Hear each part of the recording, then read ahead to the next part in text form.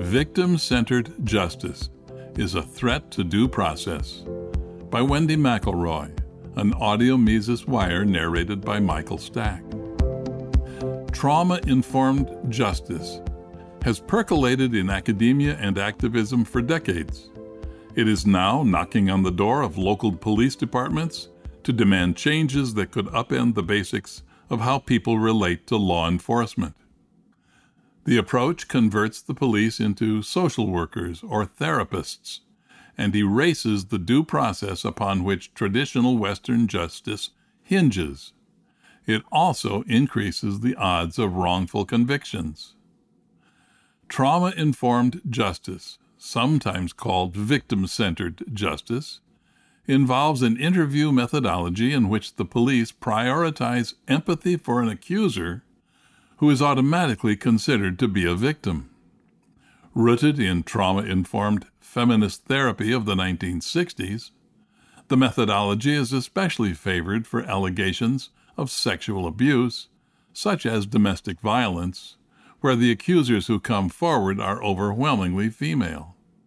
The methodology was refined by Russell Strand, U.S. Military Police School, who offered the Forensic Experiential Trauma Interview, FETI, as a way to question presumed victims without making them relive an assault.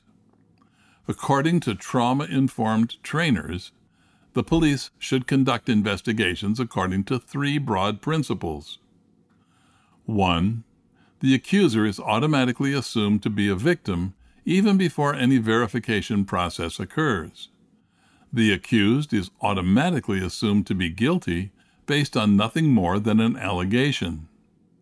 This dynamic reflects a core belief of the Me Too movement: believe all women.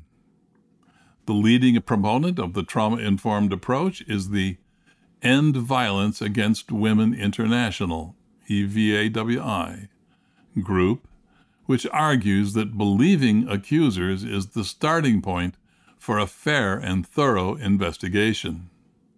If EVAWI is taken literally, however, further investigation seems to be unnecessary.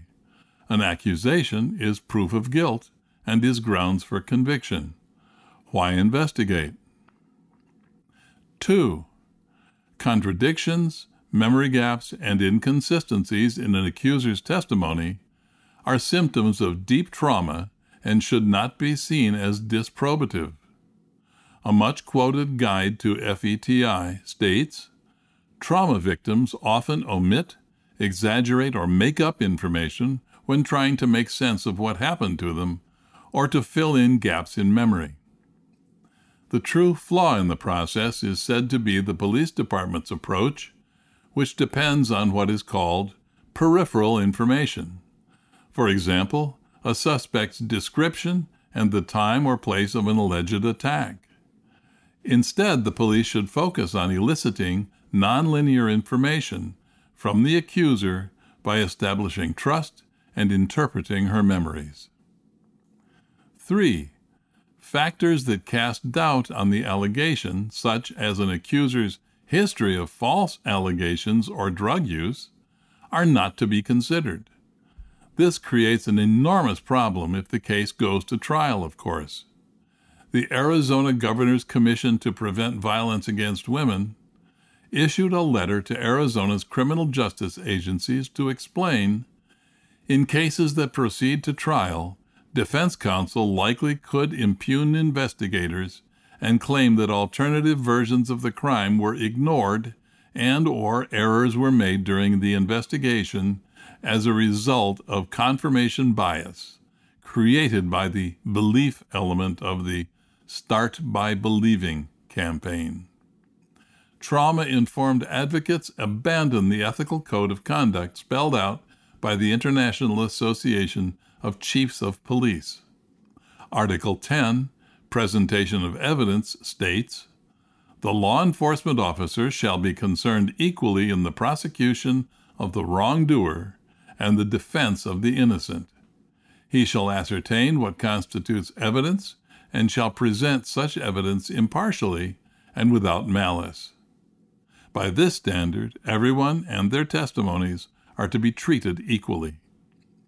FETI destroys the due process upon which Western criminal justice rests. The central principle of due process: an accused is innocent until proven guilty either by a standard of clear and convincing evidence or beyond a reasonable doubt. There must be proof before there is guilt, and, as a matter of logic if not of justice, the accuser bears the burden of proof because she is the one making an affirmative statement. Start by believing inverts this principle and logic, eliminating Western justice in the process. Unfortunately, the trauma-informed approach is gaining momentum, with training courses for law enforcement seeming to spring up everywhere. Most are held at universities where trauma-informed procedures have dominated Title IX investigations for the last decade. These investigations address allegations of sexual misconduct on campus, and a believe the women ideology dominates. The spread of FETI is yet another instance of social justice policies spilling from campuses out onto Main Street. Other factors contribute to the spread. A revolution in how law enforcement is perceived has occurred, with defund the police being one of the loudest aspects. A righteous indignation at police brutality and immunity is fueling a rebellion against the status quo of law enforcement. Trauma-informed justice also grows because it is still grassroots. Activists go directly to law enforcement agencies. This makes it largely invisible in the media and to the public, from which it encounters little resistance. This needs to change. Trauma-informed justice must be opposed on 3 grounds: ethically, on the science, and on practicality. The ethical case against trauma-informed justice has been made already. It introduces systemic bias into what should be an evidence-based, honest, and impartial process. It embeds unequal treatment under the law. It increases the likelihood of false convictions. It is unfair. The increased likelihood of false convictions needs to be stressed because the trauma and tragedy of false convictions is often ignored or diminished. This will proliferate because trauma-informed politics encourages law enforcement to become de facto advocates for an accuser and presume the guilt of an accused. A commonly stated goal of the trauma-informed approach is to secure a successful prosecution, which refers to securing a conviction but makes no comment on whether the defendant may be innocent. After all, Start by Believing declares all accused to be immediately and automatically guilty, which obviates the need to discuss their possible innocence. When the police preemptively decide that an accused is guilty, research shows what common sense suspects. The police look for supporting evidence and tend to dismiss counter-information due to confirmation bias. Again, wrongful convictions become more likely, especially since EVAWI instructs investigators on how to assist prosecutors in countering potential defense strategies. Another reason trauma-informed justice gains ground: law enforcement is asked to listen to the science. The science of traumatized people remembering events in a disjointed or inconsistent manner is presented as settled. This is not true. Unbiased studies contradict the claims of trauma-informed justice. Daniel Reisberg's Emotions' Varied Impact on Memory for Sexual Misconduct found, for example, quote, "These data suggest that traumatic events are likely to be well remembered," end quote. At bare minimum, the nature of traumatized memories is a matter for vigorous debate, and untested ideology-based theories should not be fixed into policy. The current standard police procedure is called the Reid method. It has 3 steps: factual analysis, interviewing, and interrogation. The factual analysis eliminates suspects and develops leads. Interviewing elicits investigative and behavioral information through non-accusatory dialogue with accusers, suspects, and witnesses. The interview has 9 well-defined stages.